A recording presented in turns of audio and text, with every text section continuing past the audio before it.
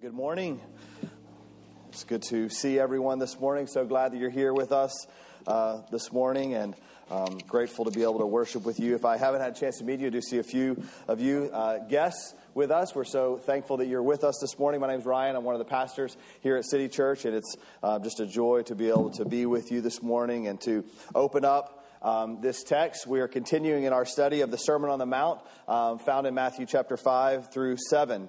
And we are nearing the end of chapter 5. We're almost there. If you've been with us, as I referenced a couple times in the past, this is our 16th message in this chapter. So we've been working our way through this book. And if you are a guest with us, just know that's our practice, is just to work our way through books of the Bible, sections of the Bible, as we're doing here this week. I do want to give a special shout out to Gary and Michelle, who greeted you this morning in the rain, in the cold, and so they definitely get the gold star of service for today, and we're so thankful for them. And as I think of that, I do want to acknowledge, again, for any guest, that this is a new property for our church, a new place of gathering for our church, and as we sort of make our way in, you notice that some things are under construction. Also know that some of our processes and just how we welcome you and greet you are still, we're working on learning that. And so one of the things that we are going to ask for some help in is specifically in the area of parking. It's not so much an issue this morning in the rain where there are a few of you, but when we do have larger groups gathering with us. And so if you would be willing to serve and help parking and get people in the door in that area, if I just ask right now, just sort of by way of announcement, to email Pastor Kyle. His email is kyle@citychurchmelissa.com. We would love it if you'd be willing to help in that area specifically, to just assist the Pheasantbecks in welcoming you with smiles and really making sure that our guests and you, all of us, are able to get in the door safely. As I said, we are working our way through the Sermon on the Mount. It's highly likely that you remember, we all probably, many of us can remember our mom telling us to turn the other cheek when that punk in kindergarten was treating us poorly. And she offered that as wise advice of how we were supposed to deal with that challenge. And at the same time, as many of us can probably remember being told that that's what we were supposed to do in conflict or in dealing with that bully or whatever situation that we were facing in life, we can also remember how hard it was to live out Mom's wisdom, to do what God had told us to do, and to actually turn the other cheek, to give in to whatever we were dealing with. I can remember hearing that myself, and I thought to myself, well, how the heck am I going to do that? If I turn the other cheek, he's just going to pummel me more. It was not going to go well. I didn't understand. This didn't make any sense. This wasn't real good advice, I felt like, from Mom when she told me to turn the other cheek. And so, as we come to this text from Matthew chapter 5, picking up in verse 38, Jesus says, "You have heard that it was said, an eye for an eye and a tooth for a tooth. But I say to you, do not resist the one who is evil. But if anyone slaps you on the right cheek, turn to him the other also.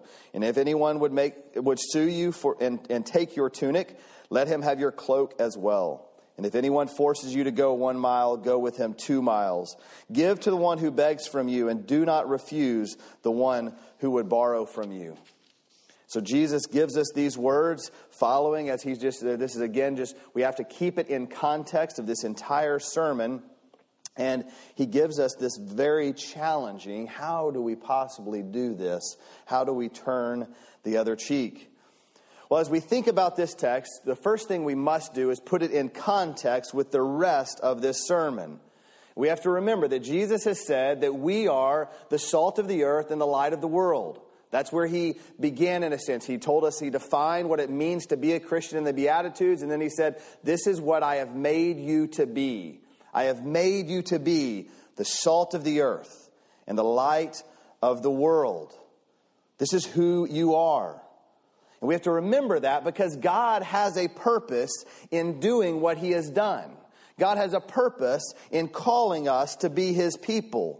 Of course, as we are called His people, as we this morning get to worship together and enjoy Christian fellowship, we understand that being a Christian is for our good. We understand the fruit of being a Christian, the ultimate, the eternal gift that comes along with that. And so, yes, all of those things are good, but we have to first remember that while it is very much for our good, as we just sang, what God was doing, what He was accomplishing, was mostly about Himself getting glory. That He would receive glory from our lives. So we're called to be His people, to be a people who see the world and act in the world differently, radically differently than anyone else in the world, because we're the salt of the earth and the light of the world. And when we live and act in accordance with what God has called us to do, how God has called us to live, He is glorified.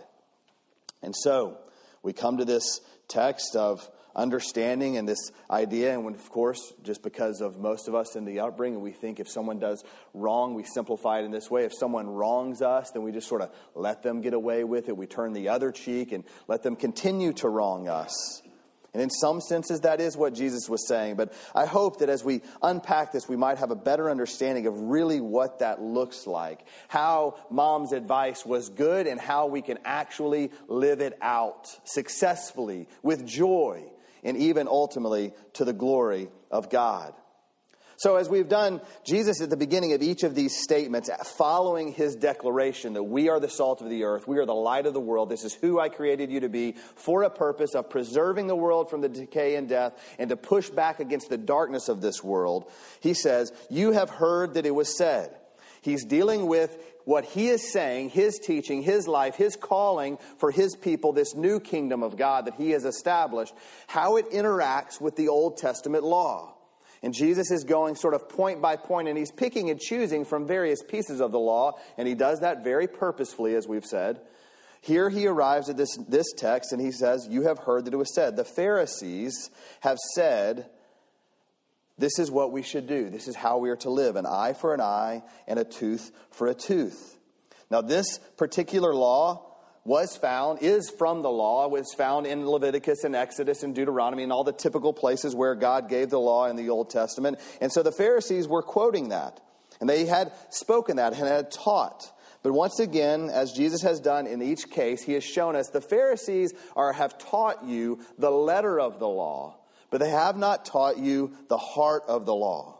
And I have come, in a sense, to show you why God said this. Why did God give this law? And ultimately, as people of Christ, Christians, how are we to live with this? So if we go back to the Old Testament, the first reason, why did God say an eye for an eye and a tooth for a tooth? That sounds a little bit vengeful.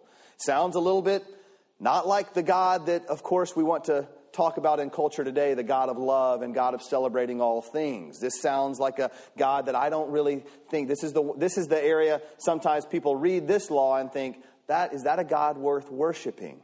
And it's because they miss the sinfulness of man. One of the things that we understand as we read this law and we understand this law is that it is ultimately a law of grace. It is not a law of vengeance. This isn't God teaching us to retaliate. He has actually given us a law that sort of holds us back from what we would ultimately do because God knows our sinfulness. Let me just ask it this way. Does an appetite for revenge, is that something that we have to feed? That we have to sort of foster up? Sort of, when things go wrong, our desire for revenge, is that something we have to cook up in our souls, or does that come quite easily to us? My suggestion is that it comes quite easily. Look at children. One kid takes a block and little brother yells mine and is ready to go to war against him, to murder his brother over this little block that was taken. Or your boss doesn't recognize you for the work that you've done, and in your heart, how do you feel? Revenge. You want to retaliate. That's the sinfulness of our heart, friends. That's what we all deal with. And so this law was given, an eye for an eye and a tooth for a tooth. The reason God gave this law is He knew that that was the way that we retaliate. He knew that if one person harms another, the retaliation is going to be much worse than the harm that was initially done, because that's the sinfulness of the human heart. And so this law is a law of constraint. It's a law, it's actually God's grace. It's His common grace to His people. In the Old Testament, they were told, when someone wrongs you, you don't get to kill them. You don't get to go to war with them. You have a proper response. If they take out your eye, you take their eye. If they harm you in some way, there is a punishment that is dealt with that, in a sense, the punishment will fit the crime. You couldn't kill someone if they stole from you. You could take back what was stolen or take something of commensurate value. This was the law. This is why God gave the law. Again, to constrain the sinfulness of the human heart that would have retaliated much more strongly. The other thing that we have to understand, when we think of this law, you have heard that it was said, an eye for an eye, a tooth for a tooth. Again, that law was given. It's a law of constraint, but it was also given as a law within a community of people. This wasn't the personal interactions. Again, we so often miss this. This wasn't something where it says, because you have wronged me, I now come against you with this equal and commensurate wrong, or I retaliate in this way. No, what was done is you went before a judge, and the judge would apply this law for the community of people. And the judge, of course, was someone that was an outsider to the actual harm that was done, was a third party in a sense, and was also someone that was considered wise. And so this wasn't a personal thing. Again, if somebody harmed you, you went to the judge, and the judge would deal with this. Well, that's what was happening. That's when God gave the law, what He intended it to do, why He gave us the law. As a law of common grace to protect His people, to, in a sense, prevent the world from unraveling.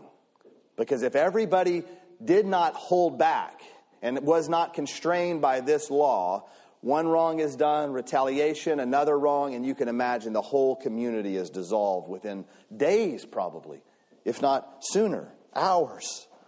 So, the Pharisees had taught this, and they had said, you have heard that it was said, this is what it had done. And they, once again, they could quote the letter of the law, but they missed the heart of the law, because they focused on this idea of this retaliation. The two ways that they had most commonly messed this up was they made this a personal thing. So rather than going to the judge and it being something that was dealt with by a judge, by a third party, and handled appropriately, they had made it something that if you were wrong, you personally went and got your own sort of recompense. If they stole from you, you went and stole from them. If they took out your eye, you went and took out their eye. If they took out your tooth, you went and took out their tooth. However you were harmed, you went and did this personally. The other thing that they did is that they had missed that this was a law that was to limit the excessiveness of the sinful hearts, not something that had to be mandated. And so they had taught that essentially, if you were harmed, the law required that you go and seek some sort of revenge. If you are harmed in this way, you must go and get equal return. If they take your eye, you have to go and take the eye of the offending party. So Jesus, interacting with this understanding of the law, how the Pharisees had taught this, the religious leaders of the day had, in a sense, pushed this upon the people. He comes to us and says, let me teach you the heart of this law. And just as he'd done in the previous topics where he dealt with murder or adultery, divorce and otherwise, he shows us, and he shows his disciples, how the letter of the law was to be expanded and ultimately to be viewed to understand the heart of the law, the heart of God. And so Jesus shows, if you murder, it's not that you would be getting away with murder. No, it's even if you have been angry, you have sinned. You think, oh, I've not done adultery. It's not even if you've committed adultery, but even if you look upon another person with lust. You know not to take the Lord's name in vain or make false promises. Jesus says, don't even make promises. Just say yes or no and let your word be your word. And so in all of these things, we receive or we understand Jesus is giving a picture to his people, a picture of grace. And this is ultimately the whole point of this teaching. As we talk about these issues that Jesus has raised, He is doing so, and he's dealing with these issues. He's teaching his people the heart of the God, and the heart of God is a heart of grace. This isn't some new law. The Sermon on the Mount, all that we have unpacked thus far, is not a new law that we are to follow that replaces the Old Testament law. Do this, do that, don't do that, don't do this. Don't even be angry. No, he's showing us our need for grace and how the law shows us that. And he also is teaching us that this isn't something to be replaced or to, again, replace the Old Testament law, but showing us how God's grace works in real life. If we understood God's heart, this is what it looks like to live as his people. So don't come to the Sermon on the Mount, by the way, and look for a list of rules. I know we have these subheadings all throughout that sort of make us think as we're flipping through our Bibles. I want to know what I'm supposed to do in this area. I want to know what I'm supposed to do in this area. And that turns the Sermon on the Mount into this list of rules. And we miss, just as the Pharisees did, we miss the heart of God. We miss what Jesus is doing. See, the Sermon on the Mount, Jesus is teaching us how God has set apart for himself a people, and how those people are to live their lives as salt and light, to be grace givers rather than law givers. This is why, by the way, so often in our common day, think of this, we don't have Pharisees per se. We don't have the same things. But what do we often hear in pushback as we have conversations with our friends and neighbors about faith, or we talk to them about the church or all the things that we're involved in? I'm not real religious. I'm a spiritual person, but I don't have a lot of room for the church. I don't want to really get involved with the religion. I don't like religion. That's some of the common things. Why?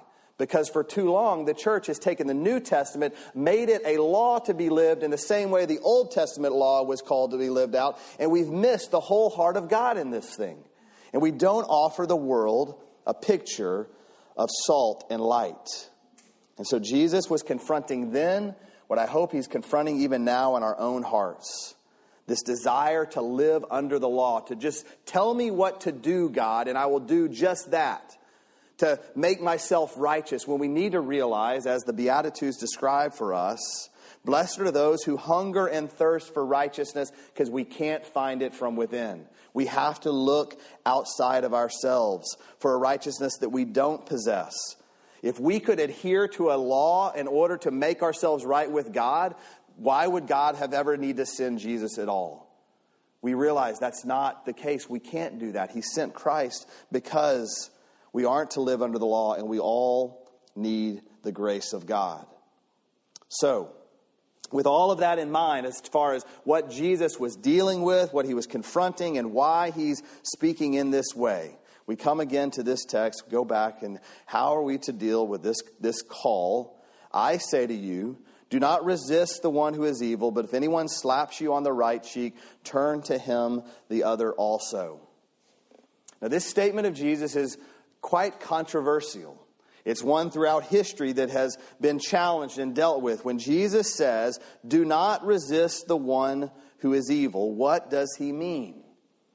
One of the arguments that has been attempted to be made from this text is an argument for pacifism.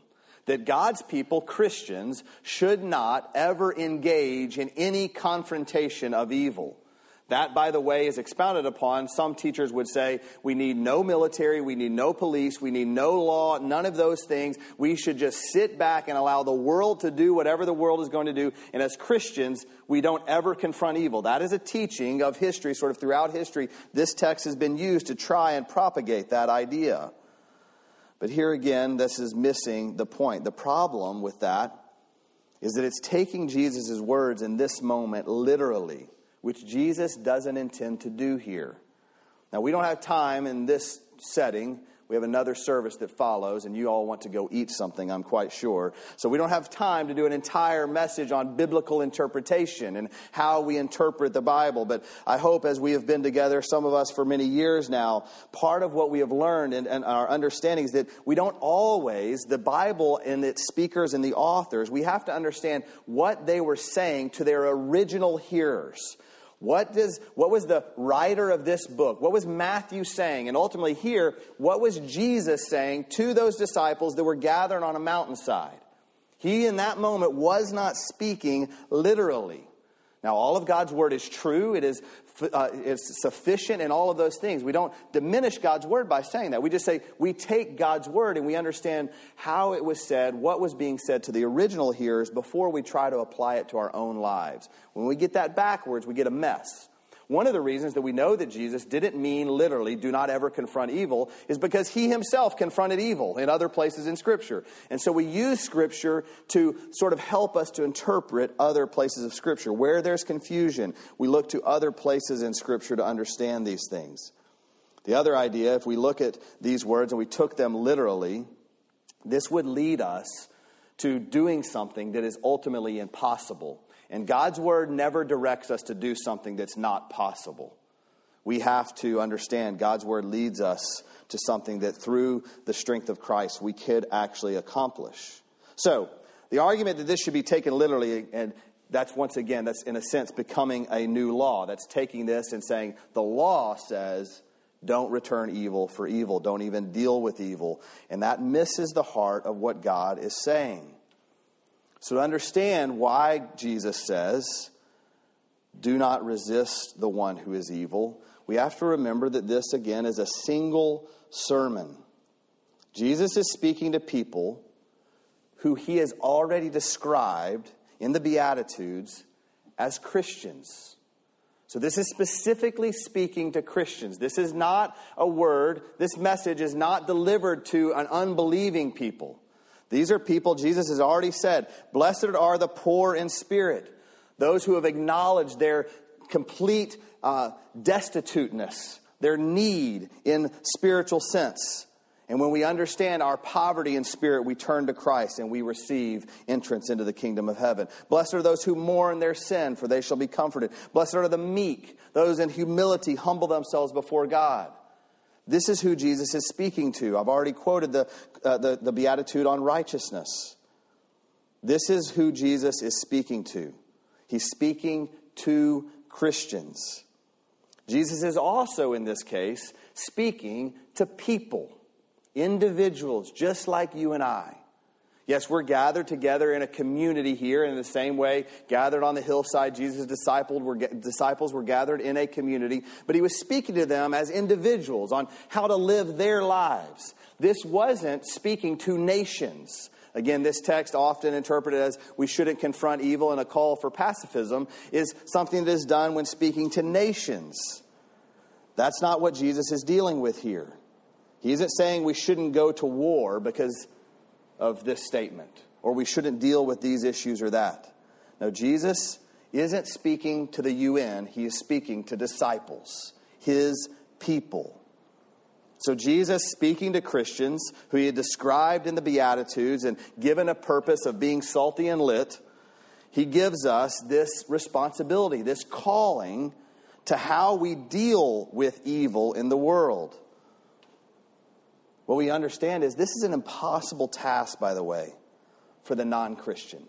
It is impossible to see evil and not deal with evil immediately for anyone who has not received the new heart of Christ, has the Holy Spirit at work in them. This, by the way, is also impossible for a nation to do. Nations would not exist if there wasn't some form of confrontation of evil. This is something that we deal with personally. This is what Jesus is giving us instruction. When we see evil, how do we deal with it? By the way, this is again why God gave the law. The common restraint, the common grace of restraint. So for people who aren't Christians, by the way, they live under that law in a sense. Just don't repay evil more than evil should be repaid for. And that is what Jesus would say. What the law would say. But for us who are under Christ, who have been given new life in Christ, who understand the grace of Christ, we have the possibility to see evil and to turn the other cheek, to deal with it differently.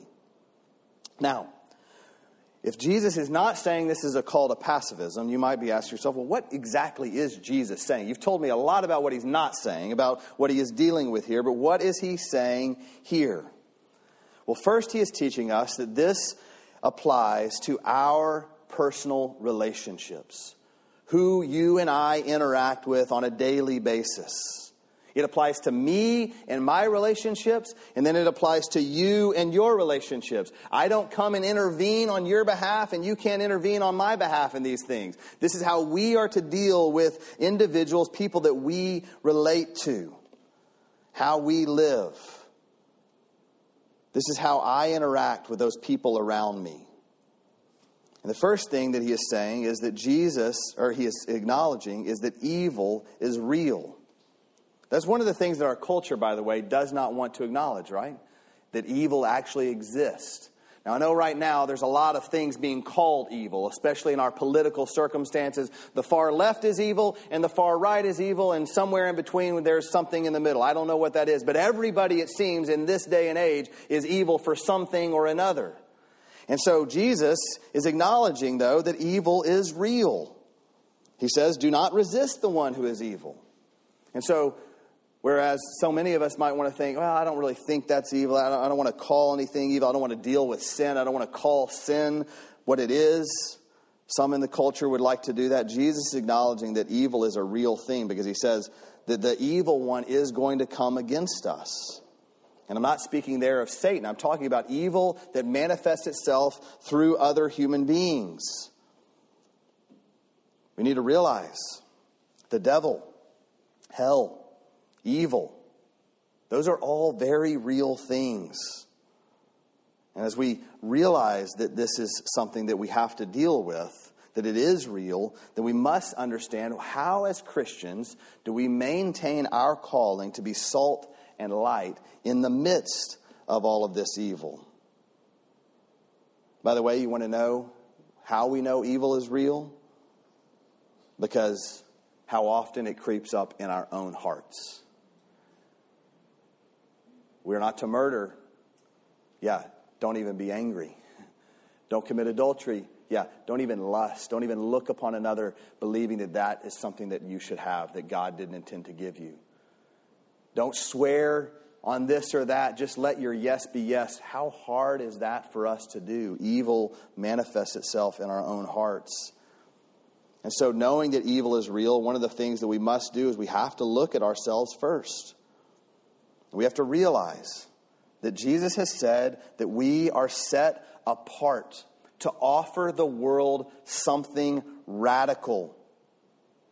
Not just don't retaliate. That's pretty simple to do, honestly. How often have we made it through our day? Evil coming against us, bad things said about us, something not going right at work, somebody dealing with something in the wrong way, whatever might happen. And we at least constrain ourselves to not go punch that person in the face. We can do that. We can hold ourselves back from that. But to just show grace to them, to allow them to continue to do that, that's radical, friends.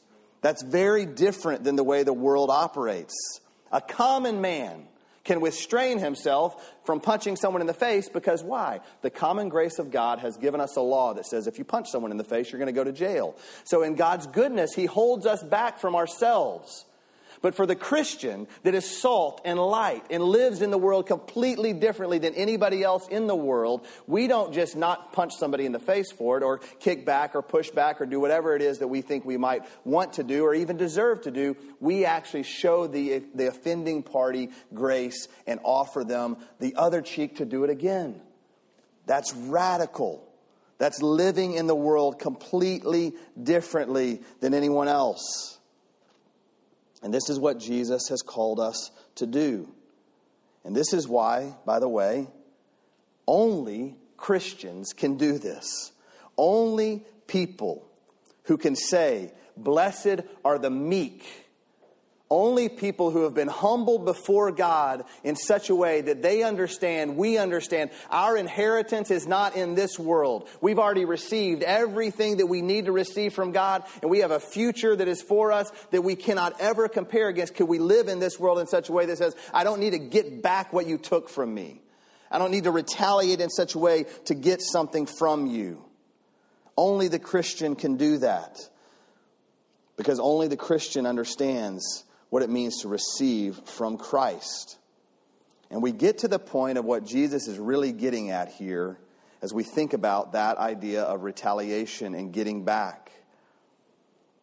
We understand that what Jesus is teaching us here, the radical teaching of turning the other cheek, or if someone sues you, to give them the cloak as well as the tunic, or if they ask you to go 1 mile, for you to go 2 miles, that radical teaching is a teaching that says Christians think of themselves less. We put ourselves behind others, secondary to the rest of the world. We no longer think in terms of what we are owed. We no longer think in terms of what we are worth. We now see ourselves as someone who has not received the wrath of God that we know we deserve. Because again, just go back to that point when I asked you, do you ever have evil in your heart? We understand that we have not received that wrath. And because we haven't received that wrath because of Christ's mercy towards us. And so we show the world, a picture of the gospel, where wrath and anger should be the response to what is done to us, where retaliation is deserved, even rightly. What do we show the world? We extend grace. And when the world sees that, they are confronted. In their own sinful hearts, they say, that is not how I would handle that situation. That is not how I would have dealt with that problem. That is not how I would have pushed back or solved that. Something is wrong there. Something is strange there. And that strangeness, guess what that makes us? Salt and light. Do you ever stick your finger in the salt jar and taste it? Salt by itself, by the way, doesn't taste very good. It's only when the salt is applied to whatever it is that we're doing, when it's applied to the meat, when it's mixed in with whatever we're cooking, then the saltiness comes into sort of its fullness. In the same way, when we live out this calling on our lives to show grace where the world would not, that salt is applied and the world says, taste and see that God must be good. Only by God's grace would someone act in the way that that person has acted. And this is why Jesus in verse 42, he takes this left turn, says, give to the one who begs from you and do not refuse the one who would borrow from you. He's been talking about retaliation. He's been saying if they ask for the tunic, you give them the cloak. If you go a mile, go a second mile. If they slap your cheek, give them the other cheek. This sort of one for one. Here he sort of just goes completely left turn. No matter what, if they just ask anything of you, just give to them. How would that be possible? Only because we think of ourselves less. Being a Christian, being salt and light, this is what it means. Jesus, in telling us to give to the one who would borrow, he gets to the heart of our own desires for ourselves, to protect ourselves. My sons drive, and they often ask to borrow my car, which is never allowed. And the reason that they're not allowed to borrow my car, whereas you would be allowed to borrow my car, is because if they destroy it, which they probably will, I have no one to retaliate against. There's no insurance I can file against someone else. It's going to come back on me. If you borrow my car, I know that if you mess it up, I'm going to get paid. It's going to be taken care of. You see the sinfulness of my heart in that? Only will I let someone borrow if I know that I'll be taken care of if something gets messed up. The heart of Christ is that we give of our lives completely selflessly, never worrying about what we might receive in return. That we would lay down our lives. And ultimately, we look to Jesus for this, because Jesus is the only one who ever did this perfectly. Jesus says in Philippians chapter 2, it's said of Jesus, if there's any encouragement in Christ, any comfort from love, any participation in the Spirit, any affection and sympathy, complete my joy of being of the same mind, having the same love, being in full accord and of one mind. This is what we are the church to be. Do nothing from selfish ambition or conceit, but in humility count others more significant than yourselves. Let each of you look not only to his own interests, but the interests of others. And here's where Jesus did it perfectly. Have this mind among yourselves, which is yours in Christ, who though he was in the form of God, did not count equality with God a thing to be grasped. He did not look to God and say, I need to hold on to my power, my holiness, my victory over all these things. I lay down all of those things in humility, but emptied himself by taking the form of a servant, being born in the likeness of men, which we celebrate at Christmas, and being found in human form, he humbled himself by becoming obedient to the point of death, even death on a cross. This is what Jesus did for us. He lived out this calling of turning the other cheek, of giving the extra item, going the extra mile. And when we understand this, we realize that we are evil. We are the reason that Jesus went to the cross. And Jesus, knowing that, didn't strike us down in response. He laid down his life for us. It was our sin that nailed him to the cross. He didn't respond by killing us. He extended us eternal life. Many years many of us might walk in sin, and Jesus patiently walks with us, showing us grace upon grace all along the way. This is what Jesus did. This is the gospel, and this is what we are called to live out. Let us be people who live out the gospel in a radical way. I close with this quote from Pastor Stephen Lawson.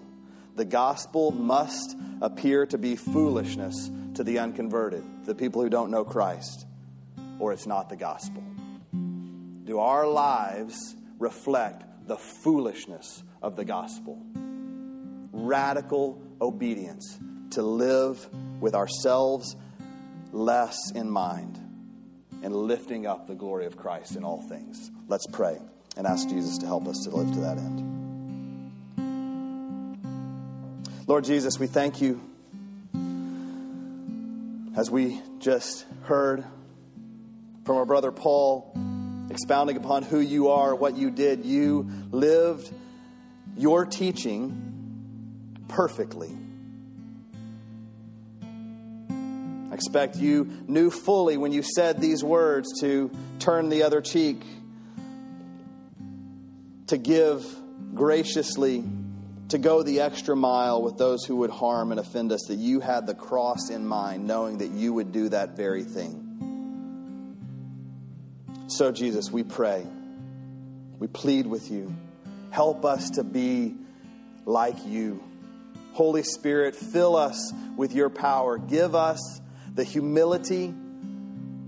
Give us a picture of your grace in our lives that so just confounds us and confronts us that we can do nothing else but live for you. Would you just compel us as we look to you, Jesus, to live with others ahead of ourselves, to truly consider others, even those others who we view as evil, who are executing evil, doing things that are against your word. Help us to not feel as if we are the people that must bring condemnation or attack, but can just live as you would live, laying down your life. For us, we now get to be a picture of laying down our life for them. Help us to do that, Lord Jesus, we pray. We know that that is hard. We trust and we believe that it is ultimately for our good. And more importantly, we know that it is for your glory. Holy Spirit, help us all to be a people who live for your glory alone. We pray these things in Jesus' mighty name. Amen.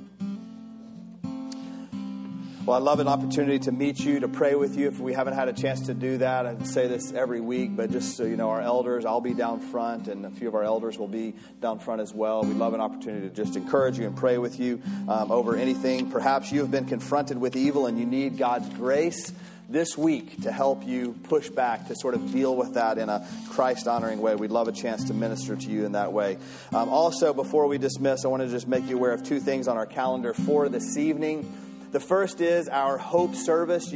I hope you have heard of our Hope Service and know of this, but tonight at 5 o'clock, we'll gather together in this room, and this service is specifically intended for anyone who's experienced grief and has found the holiday season where everybody is walking around with smile and joy on their face and bright lights everywhere, and yet there's a dimness in your soul because you're missing someone, whether that's a death this year or years past, a miscarriage, a challenging situation in your family. I don't know what circumstances might cause that, but we do know that Jesus offers us hope in the darkest of those moments. And so we just established this service a few years back specifically to minister to those who might be experiencing some hardship, just some grief in the midst of the joy of this season. So would invite you to come. That might be a place, by the way, that you could invite a neighbor. You know your neighbor has been struggling with the Lord, just been struggling to live through because of some circumstance in their life.